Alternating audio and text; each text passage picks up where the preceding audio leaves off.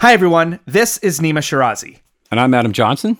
Once again, before we get to the news brief that you are trying to listen to, apologies in advance, we're excited again to announce that tomorrow night, if you are listening to this when this comes out on Wednesday, October 19th, tomorrow night, Thursday, October 20th, at 8:30 p.m. Eastern Time, Citations Needed is going to hold a live Begathon. And by Begathon, we mean a podcast fundraiser with amazing guests talking about pop culture. We're talking Star Trek. Nima's going to talk wrestling. I think we'll also talk to each other during that. We will, but those are our two kind of niche things that we love, on our own. And so we're kind of doing a fun little thing for that. And it's going to be a fundraiser for the podcast, as you mentioned, the first one we've ever had.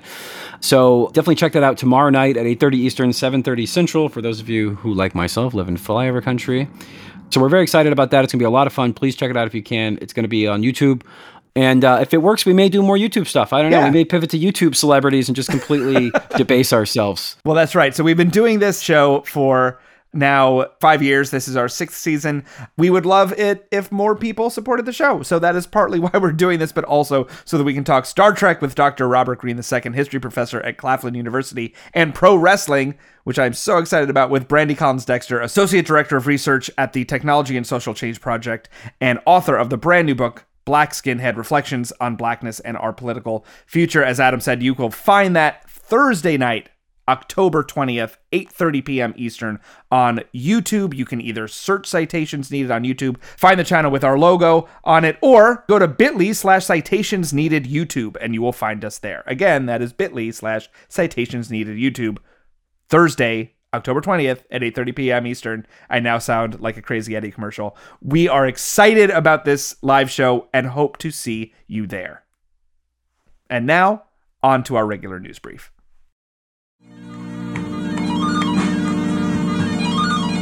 Welcome to a Citations Needed news brief. We do these news briefs in between our regularly scheduled episodes. Of course, you can follow the show on Twitter at CitationsPod, Facebook, Citations Needed. Become a supporter of our work through patreon.com/Citations Needed podcast if you are so inclined. But today's news brief, Adam, is about one of our very favorite local news stories, the investigative report on fare evasion. Yeah, so these reports were designed in a lab by some dark right-wing force to make us pissed off. I mean, it's very much in our wheelhouse, though surprisingly, we've never talked about the fare evasion trope on our show. So I eventually wrote about it for the Substack about 2 weeks ago. I also have a piece on the subject in the Real News that came out yesterday, which is this idea that anytime local officials, police or pro-police local officials, want to clamp down on so-called fare evasion, which is to say, typically it's about kind of making sure homeless people don't go into the subway system. To some extent, there are like budget shortfalls that city officials may be concerned with because of artificial austerity, but a lot of it correlates with basically trying to get homeless people out of underground subway systems. Even though, honestly, the only videos you will ever see, like the anecdotal videos, are going to be like teenagers with backpacks like hopping turnstiles, and that is somehow supposed to enrage the average subway rider or bus rider or whatever into this story where there is now, broken windows panic. And what is the solution, Adam? Chances are always more cops. Right. And so typically you see these stories kind of pop up around winter time. That's obviously when unhoused people are more likely to seek shelter in the subway system. And so it's October, so cue the local DC area news, who they do one of our favorite tropes, which we talked about in episode 156, which is kind of the faux investigative journalism posture when you're doing power-serving sort of demagoguery, but you need it to look like it's journalism. So Washington NBC4, in 2 different stories, they use the word staggering, and then another one, they use the word eye-popping. That's the amount of fare evasion that's going on. Right. Eye-popping fare evasion, staggering amount of fare evasion, because they need to kind of editorially puff it up, because the reality is that like most people don't give a shit. They just simply don't care because it's a total abstraction to them. And they see, especially in DC, which is a federal budget item, they're like, well, okay, like the federal budget is trillions of dollars. I can't even put my mind around it. Why do I give a shit about $40 million in fare evasion? So we're going to listen to that clip right now. You can sort of see the breathless kind of moralistic tone that the journalist takes. Take a ride on a Metro bus these days and you'll likely see it. Riders walking right past the bus operator and the fare box, simply not paying. The News 4 I-Team going undercover recently, capturing fare evasion again and again and again. But far and away, the Metro bus line that has the most reported fare evasion is the X2 line right here. It runs from Lafayette Square downtown to the Minnesota Avenue Metro station. Through a public access to records request, the I-Team able to uncover the Metro bus lines with the most fare evasion, and the numbers are eye-popping. In calendar year 2021, the X2 line that we mentioned had over 914,000 reported fare evaders. The 70 bus line between Silver Spring and Archives, over 724,000. The B2 line between Anacostia and Mount Rainier had over 667,000 reported fare evasions. But we want people to respect that this is a community system. And everyone, I think, we've heard loud and clear. If I'm paying, why are you not paying? Metro GM Randy Clark tells News 4 some new fare evasion tactics are on the way. We have more information coming out on fare enforcement probably next week, and citations are certainly part of that process. However, in the district, the council has voted to decriminalize fare evasion. It's still a civil penalty, though, and Councilmember Charles Allen says Metro should be taking action. But you are not allowed to fare evade. WMATA can enforce it if they would.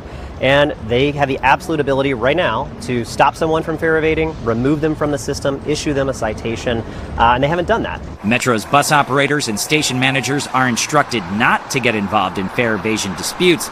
Transit police are supposed to enforce that rule. In the district, Adam Tuss, News 4.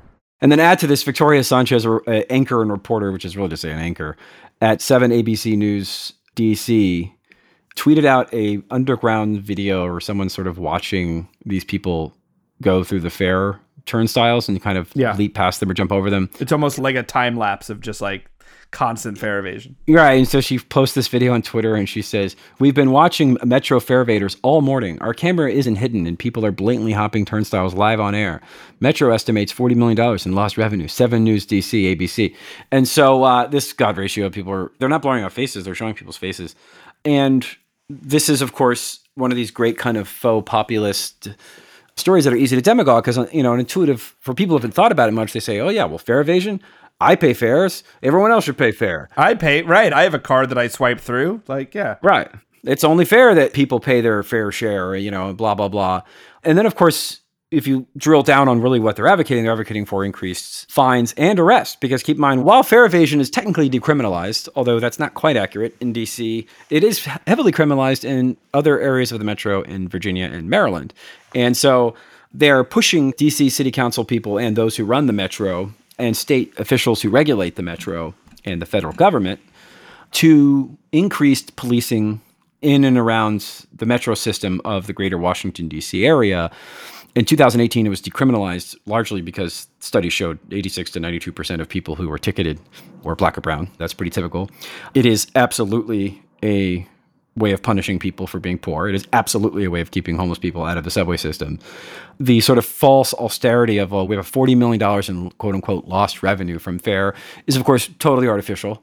In a time of catastrophic climate change and people driving gas guzzling cars, absolutely, public transit should be free to everybody. Right. That would be the most rational thing to do. That should be subsidized and people should be almost forced to ride buses and subways at this point. Right.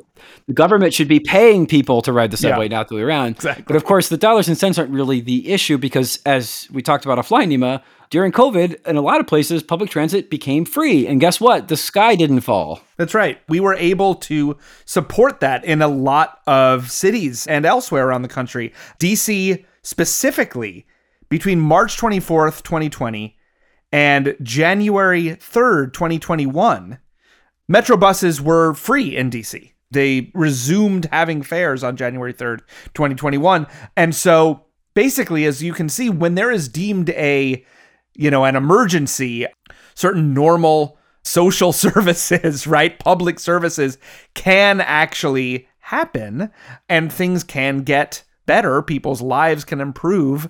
We saw that in certain ways. You have moratoriums on evictions. You have deferred debt payments. Like, these things can happen. Granted, they are always put into place with the assumption that they will resume and the finger wagging will continue. But as we have seen through this pandemic crisis ongoing, things can happen and our society does not fall apart, right? Like, you can take away public transportation fare and nothing horrible happens, except for these news reports saying that there is now such a huge budget deficit that, other services have to be cut, except as we've seen, especially say in a place like New York City, there's always more money for more cops to be patrolling subways and platforms. Right. So there was one 2019 report in Streets blog that noted then Governor Andrew Cuomo proposed to stop $200 million in fare evasion, right? So his proposal to stop the so-called $200 million in fare evasion every year, his proposal called for an increased number of cops and an increased budget to NYPD that was $250 million.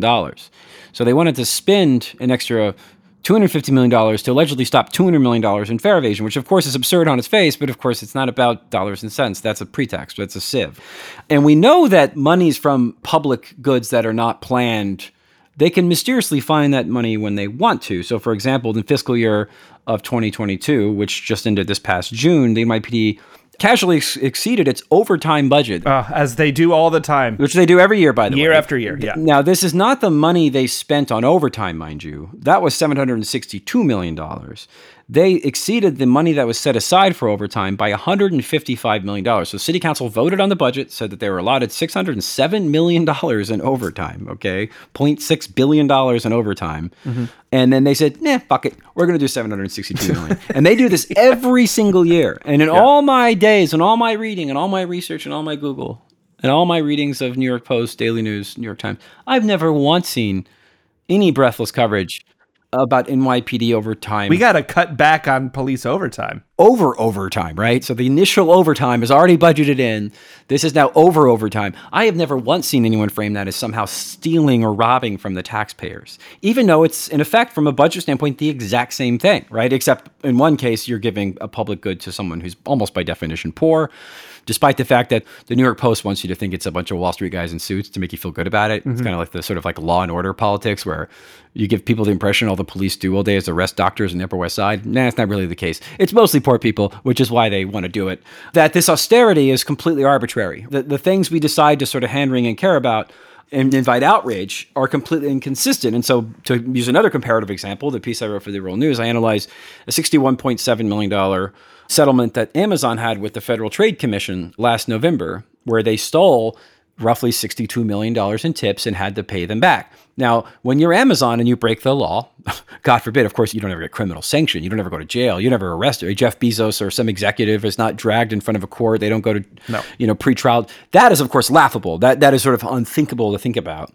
But not only do you not get fined, you get no punitive damages for the fine. You just have to basically pay back what you owe. So if I went to Walgreens and stole $400 worth of goods and ran out and the cop said, hold on, you just stole that? Okay. So your punishment is you need to give the stuff back and then you're free to go. So you can sort of try it out, right? The FTC was merely fining Amazon the exact amount they stole with no purely compensatory, no punitive damages whatsoever at all. And they had to pay almost a $62 million fine, which is the equivalent of the average person paying $2 because they're a $1.15 trillion company market cap. Totally meaningless, right? Totally. Now, to be clear, this was money they stole from people's tips. This was actually taken from their pool of money they have at the end of the day. They stole it from them. This was theft, right? And the average Amazon flex worker makes between $45,000 and $55,000 a year, which is basically nothing. Some make as low as $32,000 a year. Amazon stole from 140,000 Amazon flex drivers. So there's 140,000 instances of individual theft times however times they stole from these people. The average person, they stole $422 from them. About 20,000 of the drivers, 20,000 to 140,000 drivers, they stole $600 or more.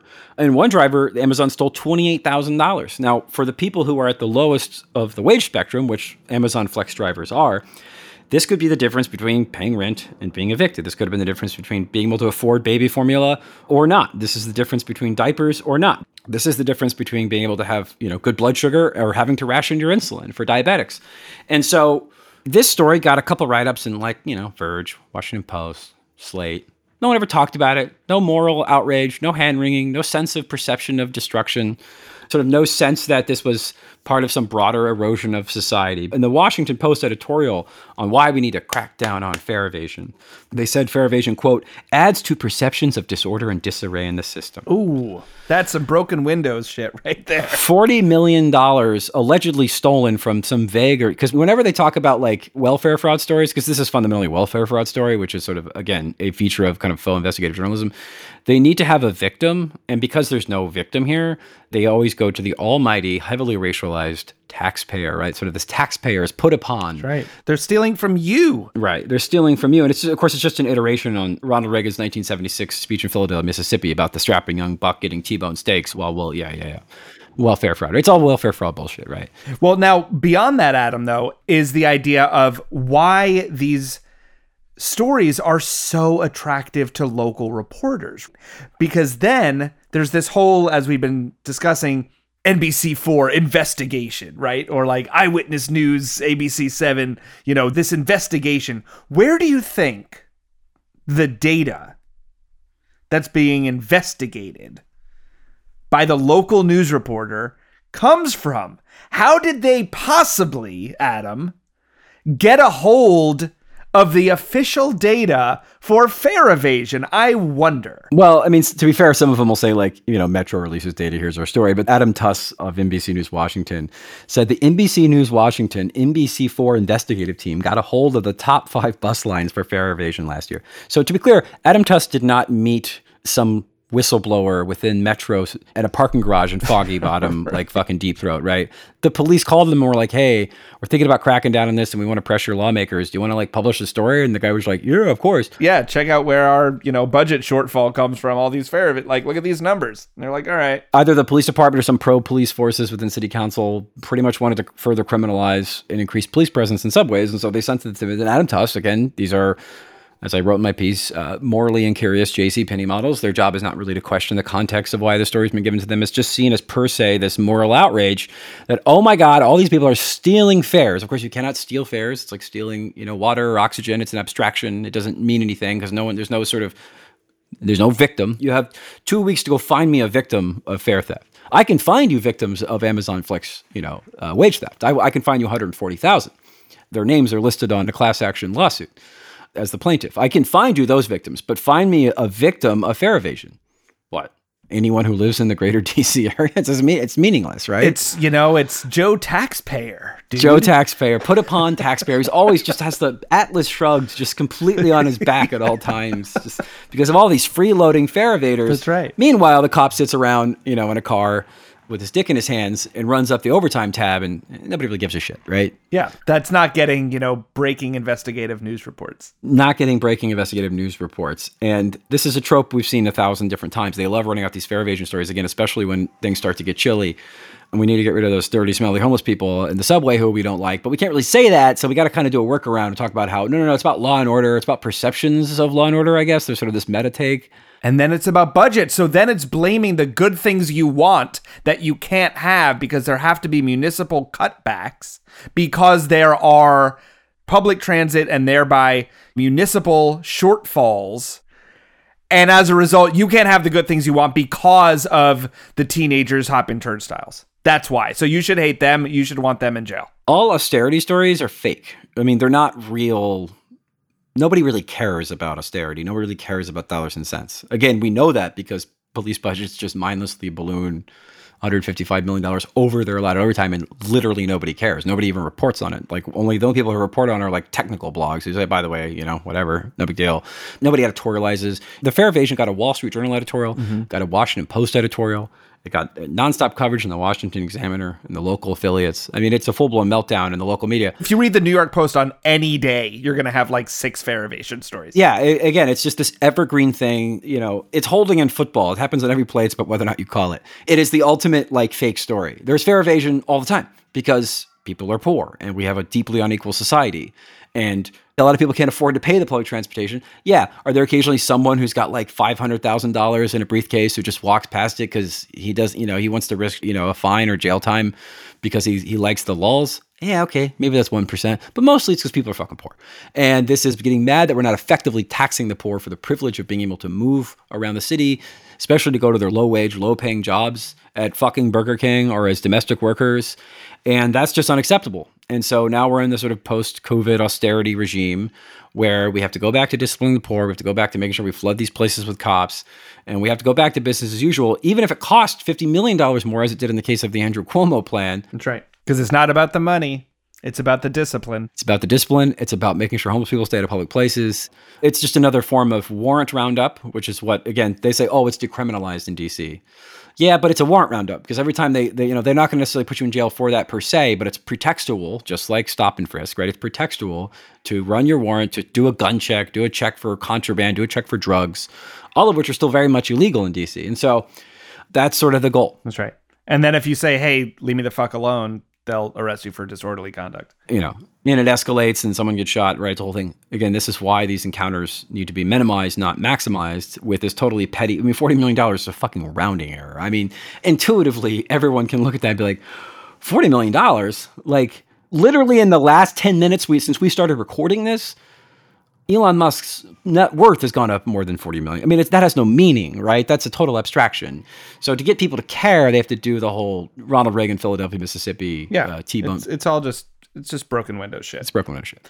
Well, that will do it for this Fair Evasion news brief of Citations Needed. Thank you all for listening to the show. Of course, you can follow us on Twitter at CitationsPod, Facebook, Citations Needed. Become a supporter of our work if you are so inclined. We hope you're so inclined. At patreon.com/CitationsNeeded. Podcast, of course, tomorrow night, as we said, October 20th at 8:30 p.m. Eastern. Please do join our YouTube live stream Begathon. We're going to do book giveaways, merch giveaways. We have amazing guests. Please do join. Just go to YouTube, search for Citations Needed, look for our logo, or do the whole bit.ly thing and do Citations Needed YouTube. Find us there.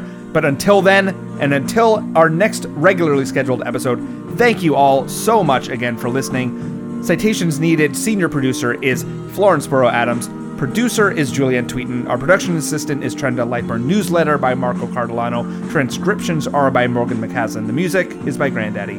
Thanks again for listening, everyone. We'll catch you next time.